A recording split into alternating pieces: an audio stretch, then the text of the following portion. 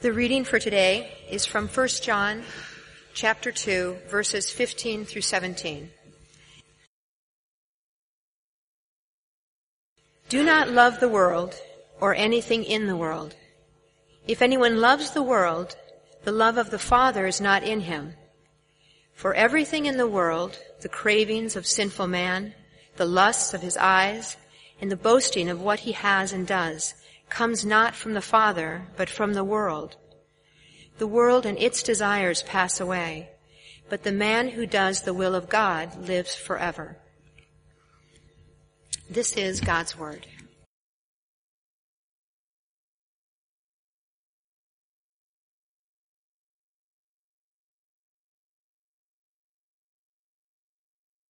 Dawn, thank you very much. Short and sweet. Let me add my welcome. My name's Matt Fuller, one of the staff ministers here. Again, if you're visiting or here for the first time, it's lovely to have you with us. Let me lead us in prayer as we begin.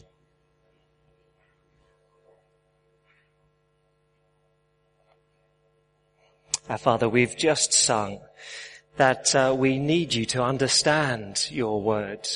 For those of us who know the Lord Jesus Christ, your Spirit gave us that knowledge. Your Spirit opened up the Word so we could see who He was. And we pray that He would also be at work now, your Spirit, opening up this Word to us, to all of us, so we would see Christ clearly, know how to respond rightly to Him, we pray.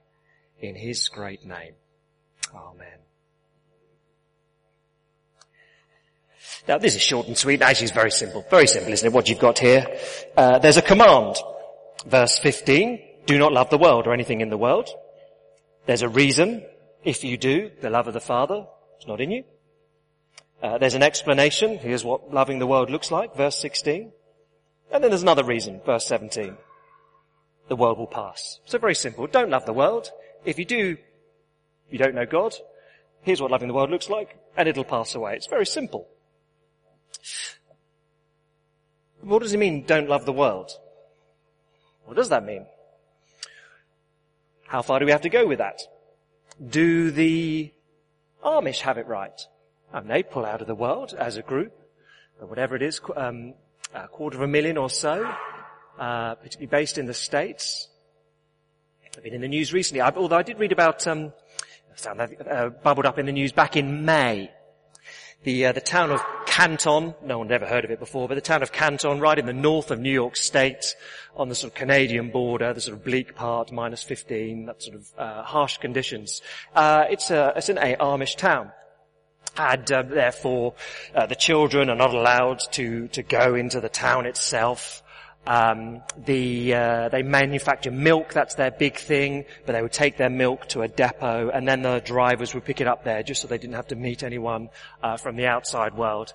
But anyway, they got in trouble in May of this year because they weren't meeting state fire regulations. So a number of men were hauled up to court because they refused to have smoke alarms in their houses. And this was illegal, and so they were in all sorts of trouble. Now, their complaint was, it is against our Christian beliefs to have something so modern in our homes. An interviewer was dispatched to meet with these guys and said, not unreasonably, perhaps, but what happens if there's a fire in your house and you don't have a smoke alarm? I use this, or I use him. I don't need a devil on my wall to tell me if my house is burning, which is a little strong, perhaps. But is that right?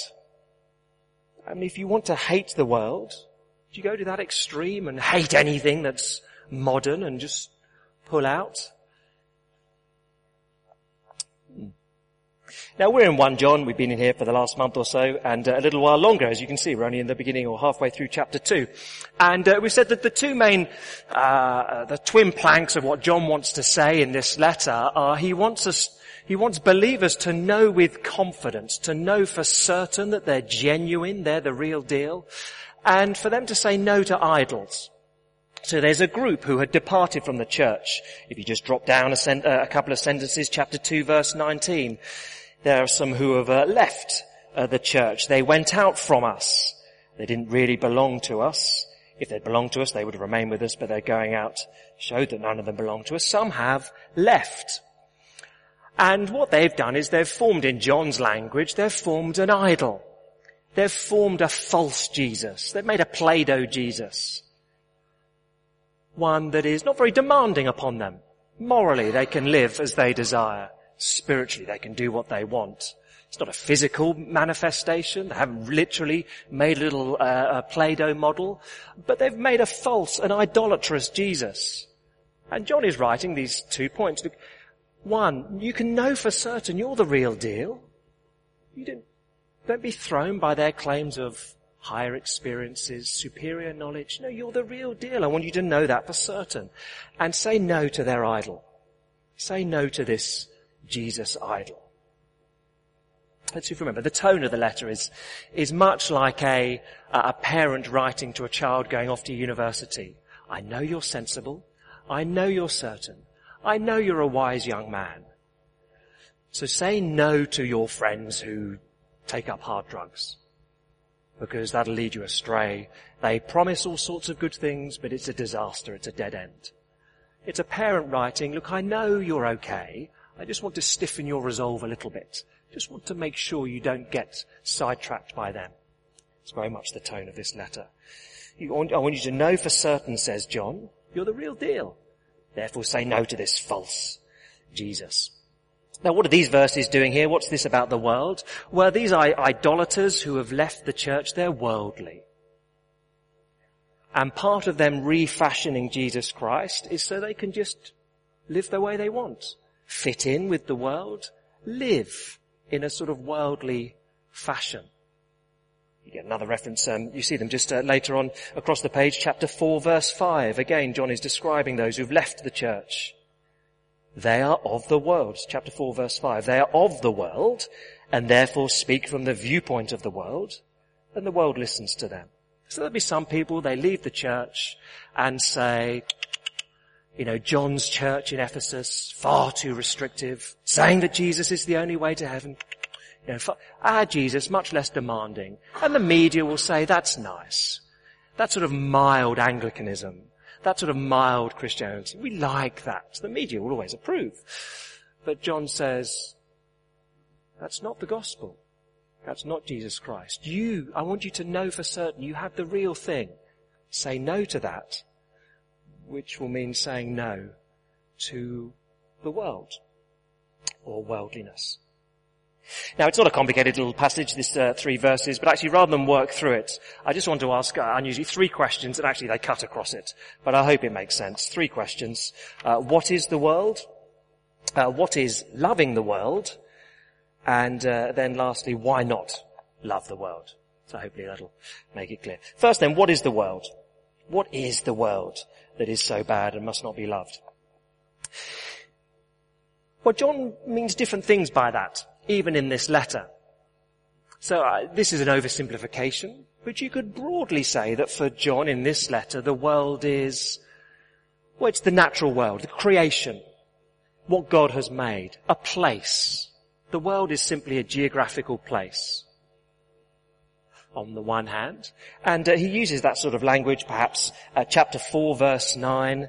In the middle of chapter 4, verse 9, God the Father sent his one and only Son into the world. I think that's just a place where we live. Or chapter 4, verse 17. John says we live in this world. I think that's just a place. So John uses this world, so I'm going to get confused, word world in a natural sense, creation.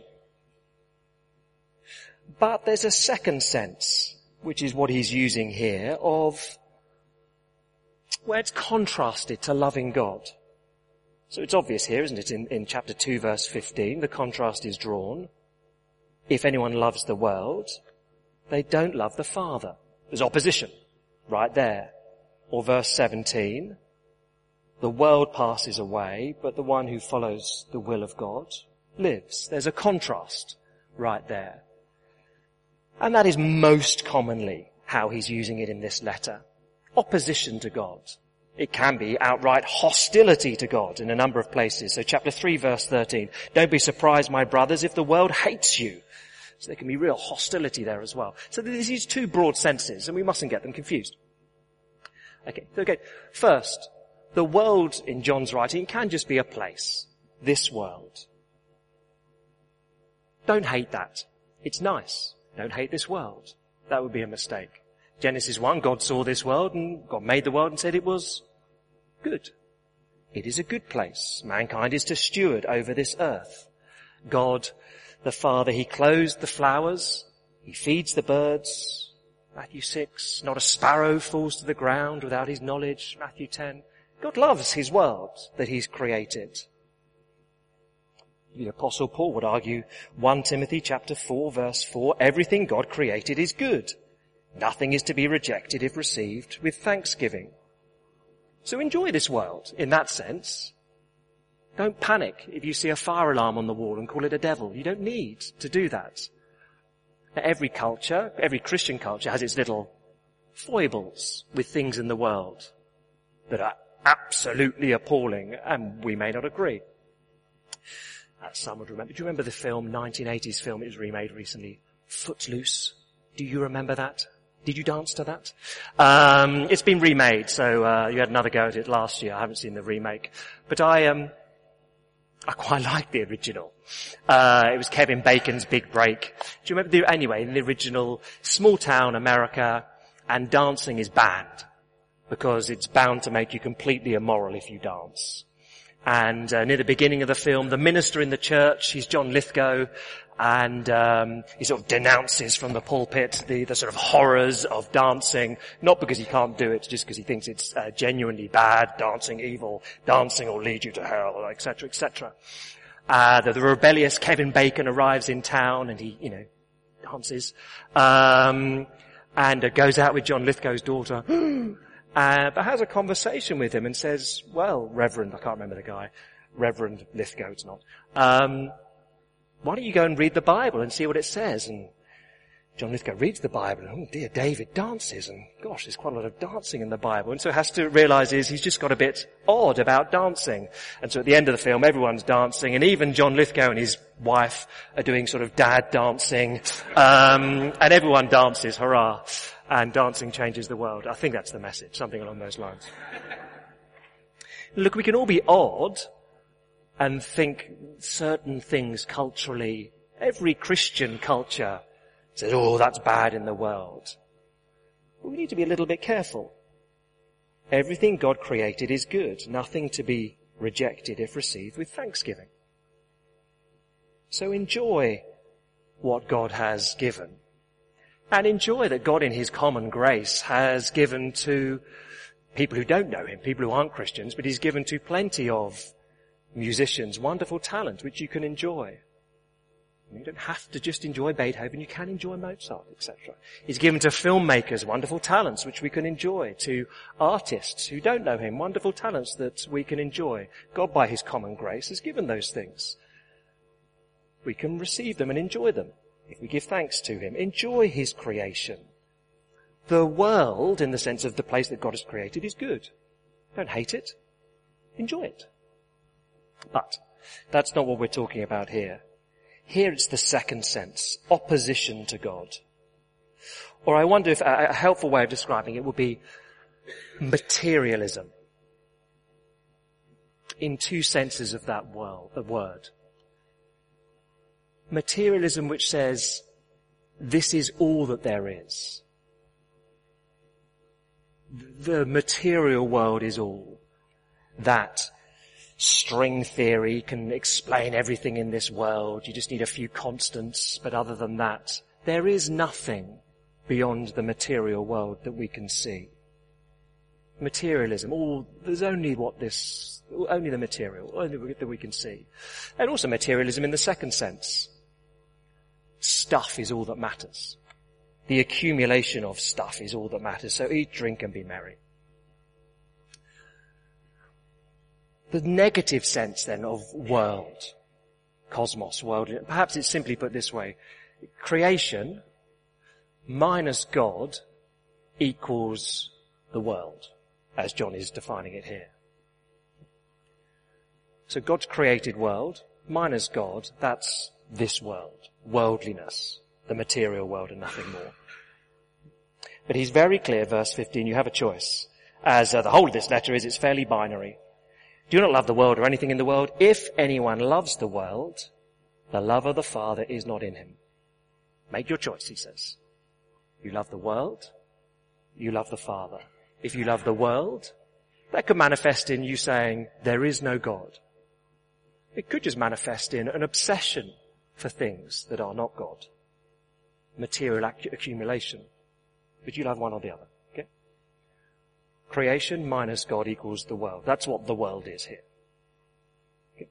Second thing, what then is loving the world? If that was what the world is, materialism, what is loving the world? Well, verse 16 defines that in 3 little phrases. Everything in the world. What are the things that are in the world? 3 little phrases. The cravings of sinful man, the lust of his eyes, and the boasting of what he has and does. Okay, 3 little things. The first then, the cravings of sinful man. Literally, the desires of the flesh, or the desires of our nature. Desires that rise up from within is the first. The second, lust of his eyes. Again, literally, the desire of the eyes. So wanting something outside of us. And third, the boasting of life, the boasting of possessions. So it's quite interesting. The first 2 then are a longing for stuff that we don't have. Desires from within, lust of the eyes we don't have. And the third is a boasting of what we do have. So worldliness can manifest in all sorts of things. You can have nothing, or you can have lots. It can still get you. It's sort of all-encompassing in that sense. Let's work through them in turn, because they are slightly different. First then, don't love the world. What will it mean? It'll be the cravings of the flesh. Avoid that.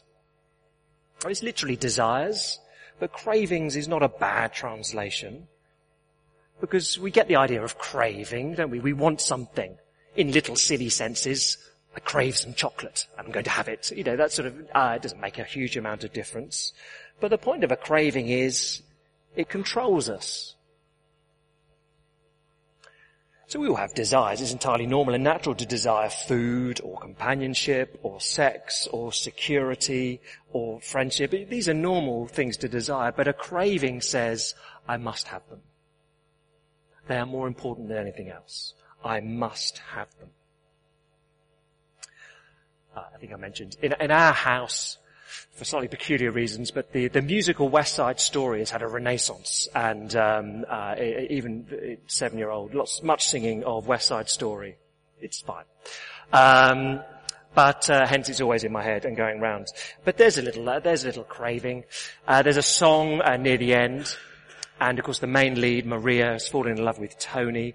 Tony has just killed her brother in a fight, and Tony is from the wrong gang. And so Maria's friend Anita is saying, what are you doing? A boy like that will kill your brother, etc. And on she sings, and you're mad, you can't be with him. What are you thinking? He's killed your brother. And Maria replies, can't sing it. I hear your words, and in my head I know they're smart. But my heart, Anita, my heart is too strong, and to him I belong, and him alone. She's saying, look, I hear what you're saying. It's madness to try and go out with a guy who's just killed my brother, and everyone I know hates him. Of course you're correct, but my heart, I have a craving for him. I desire him, and that overrules everything. That's the desire of the cravings of sinful man, the desire of the flesh. That's what he's talking about here. My appetites at the expense of God. My desire, my craving, my appetites, that trumps anything and comes at the expense of God. So the man who says, look, I've got the offer of this job is not ethical, but the money it pays trumps everything. That's more important than anything else, more important than God. Or the woman who says, look, this man is not a Christian. I know biblically I shouldn't marry him because I am a Christian. But my desire for him, it's more important than anything. I crave him. Actually, it is more important than God. Or the man who says, it is killing me at the moment, trying to control everything in my life, trying to pin down every relationship and every item. But control, the feeling that I'm in charge, is more important than anything. More important than anything. More important than God, so I've just got to do it. We know those sort of cravings at times. When my appetites come at the expense of following God, that's worldliness. That's the cravings of sinful man. Second little thing he mentions, there's the lust of the eyes. Again, it's literally desires of the eyes, but the lust of the eyes. We see things and we want them. And the journey from the eye to the heart is not a long one. Very, very quickly. And of course, most of us are attacked on a daily basis in this regard. I just wonder, I don't know about in your household, I know it depends how long you live somewhere, and if you constantly move, it doesn't work. But once you've lived somewhere for a while, you just get magazines come through the door. And I don't know how they get hold of you, but they're predatory. These magazines come through the door, and it's clothing, and sofas, and clothing, and holidays, and clothing. These magazines sort of boof, boof, boof land on from various different companies. You get on some mailing list, and it's relentless, and they're predatory because they want your money. They want you.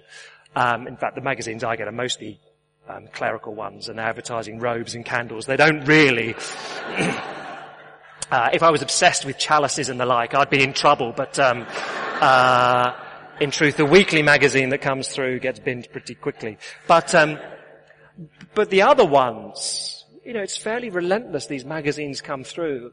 And from a young age, a 7-year-old gets his Lego magazine comes through. It's free. But of course, it's a loss leader. He gets it. It's fun. Oh, look, what's new? And he says out loud, as a 7-year-old does, what we all think in our heads, I want it. I want that, and that, and that. My friend has that, so I need that, and that. And we don't say those things out loud. That would be crass, wouldn't it? But we think them. We think them. I want that. It's not Lego for many of us, but I want that electronic gizmo. I want that restyling of the home. I want that item of clothing. Of course, they're predatory, these magazines. Don't be fooled. They're not enjoyable. They're after you. They want your money. All of them. Of course, they know what they're doing. And so he's saying here, beware the lusts of the eyes. You see things and the desire embeds itself in your heart very, very quickly indeed. Now let me mention one. I haven't mentioned this for a while, so you have to do it so often, but let me mention just as an example, an extreme example in one sense of how the lust of the eyes affect us. So pornographic material. I don't know how honest these statistics are. It's probably quite hard to get honest ones. But apparently last year in the UK, 40% of men and 20% of women accessed pornography online. 80% of all 8 to 16-year-olds in this country have viewed pornography online. 8 to 16-year-olds. 80%. Now, of course, there's differences. You can caricature them, but of course, for women, it is going to, the arousal often comes more from escaping into romantic or steamy fantasies. There's a reason that 50 Shades of Grey is a bestseller on the Kindle for most people, so they can read it without being known. But there's a reason that sells so much. But of course, for men, it's more commonly the images. And of course, that's an extreme example of the lust of the eyes, because it's so very addictive. But it happens in all areas, probably. Doesn't matter if it's clothing or sofa. But pornography, of course, is different in the strength of it. Very briefly, two things, of course. It's addictive and destructive. It's addictive. There was some research done, finished last year by the Wellcome Trust in the UK, in London, at the end of a 4-year research project into cabbies, London cabbies. And they said, it's very obvious from the study, that we can rewire our own brains. Technically, there's a neuroplasticity to the brain. So they took all these guys who were going to do the London Knowledge, where you drive around and have to know how all the streets link up, etc. And they analysed CAT scans of their brains before they did this. And then when they'd passed the knowledge, however many months, years later, they examined their brains, and the brains had been transformed. All of them in the same area. It's a 4-year study. Technically the posterior hippocampus, I have no idea what that is, a bit of the brain, that had swollen in the cabbies. So the part of the brain that's responsible for mapping. And that had come at the expense of instinct. They said these guys are brilliant at knowing the shortest route from A to B, brilliant at having the map of London in their head. But if there's diversions, they're a bit thrown. They're much slower to adjust than anyone else. Cue much gags about, now we know why they're so intransigent and stubborn. But the point of the study was, we rewire our brains by what we feed them. And then, of course, it went on. This has implications for all sorts of areas, for brain-damaged people. But one implication, pornography rewires the brain in a very strong way. In a really strong way. Because you learn to be excited by certain images, and of course there are physical elements to it, and orgasm is the biggest Pavlovian reinforcer possible. You find that with your spouse, wonderful. You find that with images in a magazine or online, disaster. Because then your brain associates that's the only thing that can excite you. You rewire your brain with pornography. It's very addictive. And destructive, of course. This is a US statistic, but in the US, 56% of those divorcing cited internet porn as a factor. High number. 56%. Ruins relationships. It ruins your relationship with God. You get into a cycle of guilt. You lose intimacy. When John says, beware the lust of the eyes, he is not simply talking about that. But that is a very strong example of how the lust of the eyes rewires your brains and can destroy your life. I am not saying that lusting after Lego does the same. Or sofas. Or clothes. But John is saying, beware the lust of the eyes. They shape you.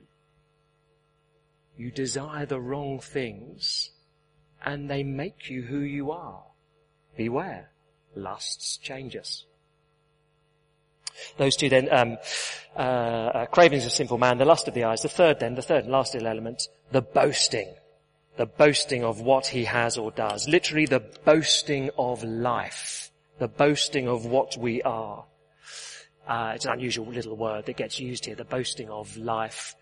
There's interesting, Mark 12:44, the poor widow. You remember Jesus praises the poor widow? She gives out of her poverty. He tells us that she put her whole life in. Bios, everything. Same word as here. The boasting of life, translated what he has and does.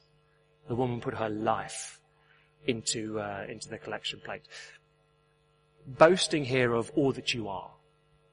What you've achieved. What you own. How you relate to other people. The braggart. Boasting.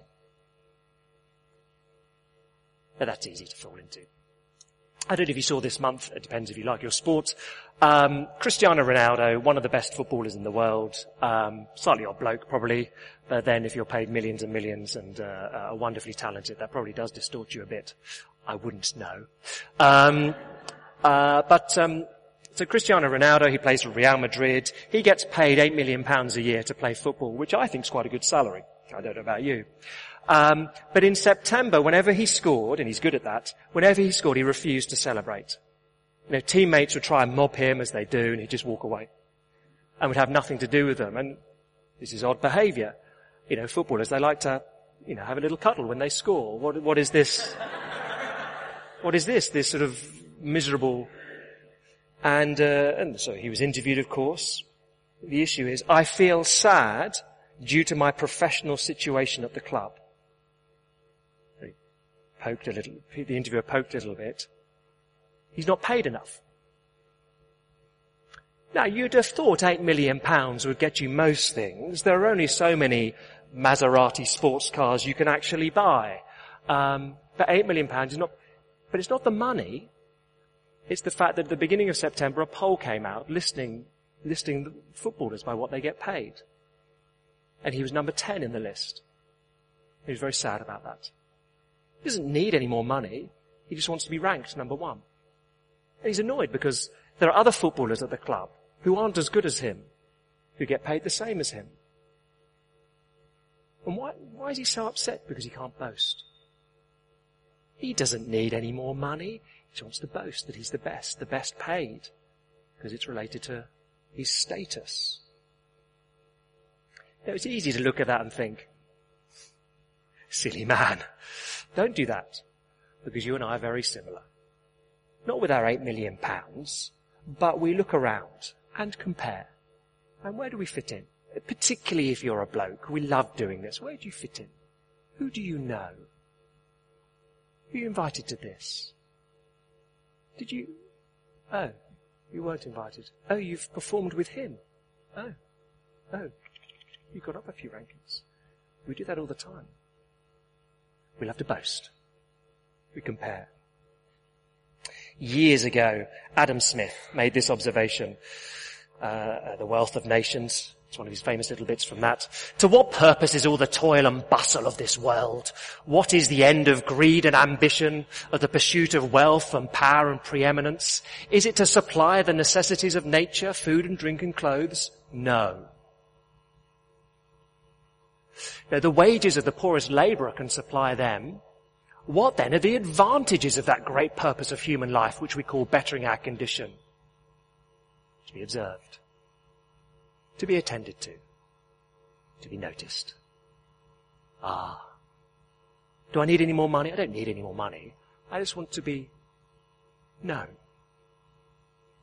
I want to boast of my life, of what I have, of what I do. Beware that, says John. That's worldliness. Okay? So there's the second thing. What is worldliness? It's the cravings from within, the lust of the eyes, the boasting of what we have and what we do. They do not come from the Father, they come from the world. So thirdly, briefly, why not love the world? Well, two main reasons given in the passage. The first is very simple. You can't love the world and the Father. You cannot. So verse 15, do not love the world or anything in this world. If anyone loves the world, the love of the Father is not in him. You cannot love both. But we know that.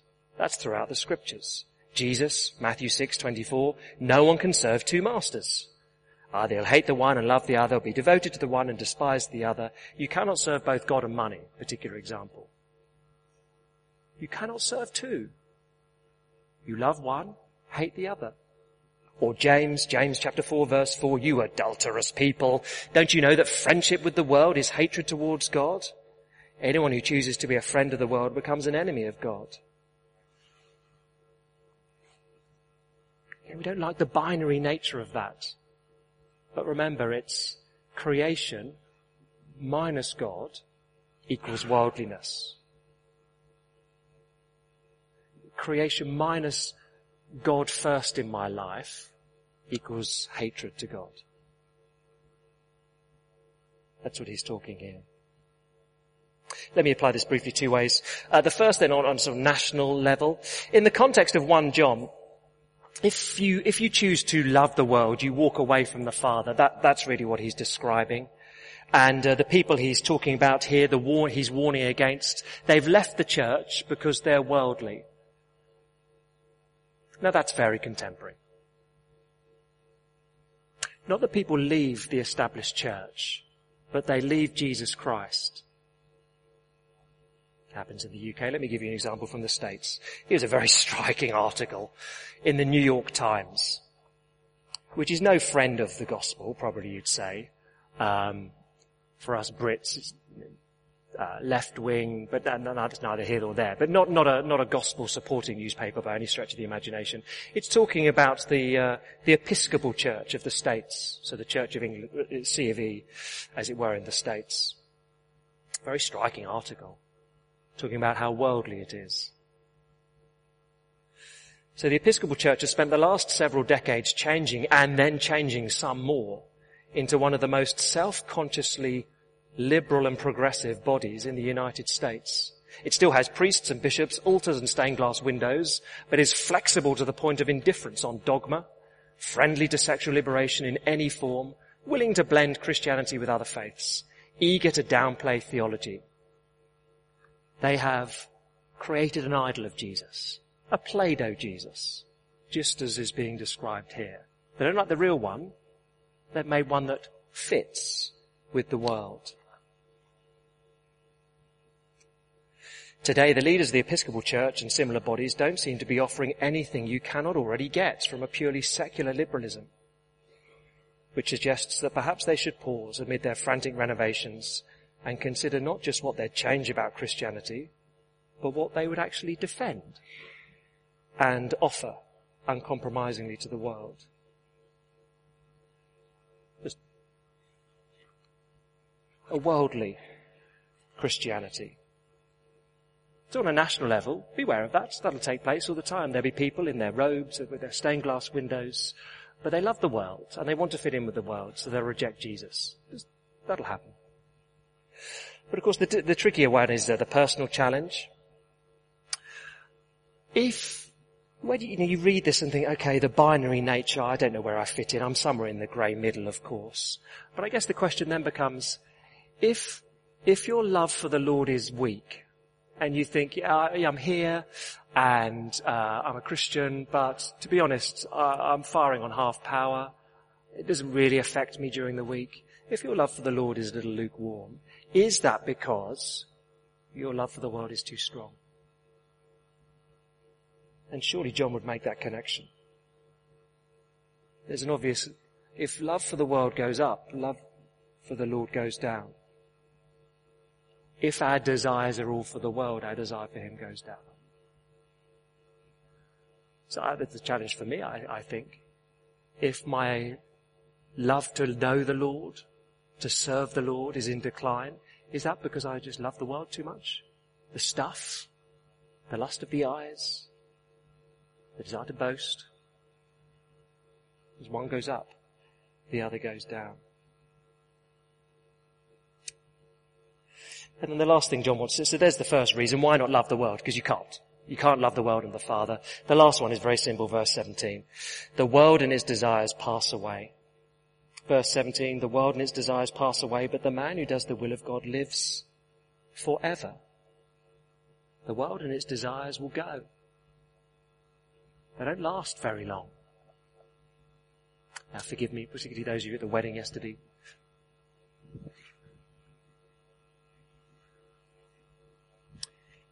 Don't do these things very often, but this is very simple if you've never seen this. I just find it helpful and striking personally. Mind the buggies. Ooh. And the trumpet.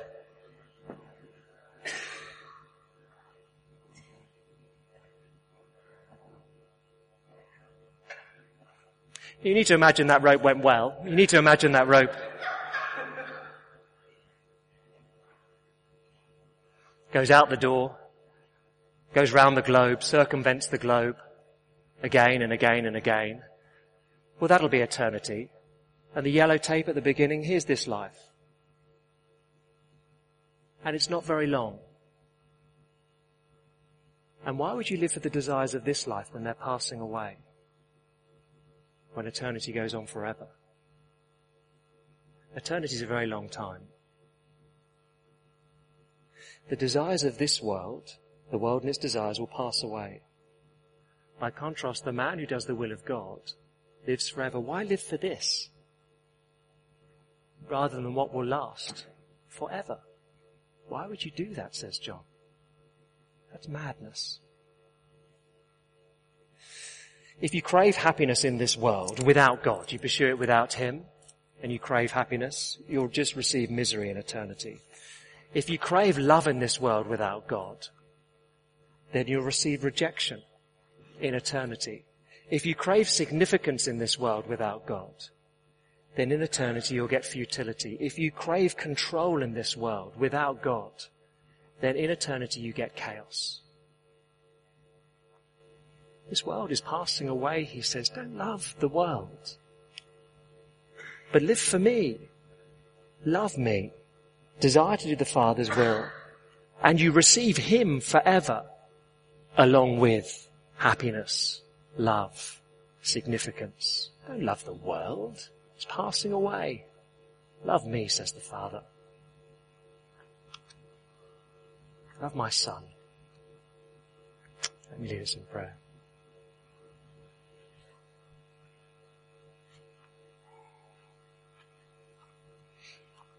Our Father, we pray to you, these are very simple words indeed.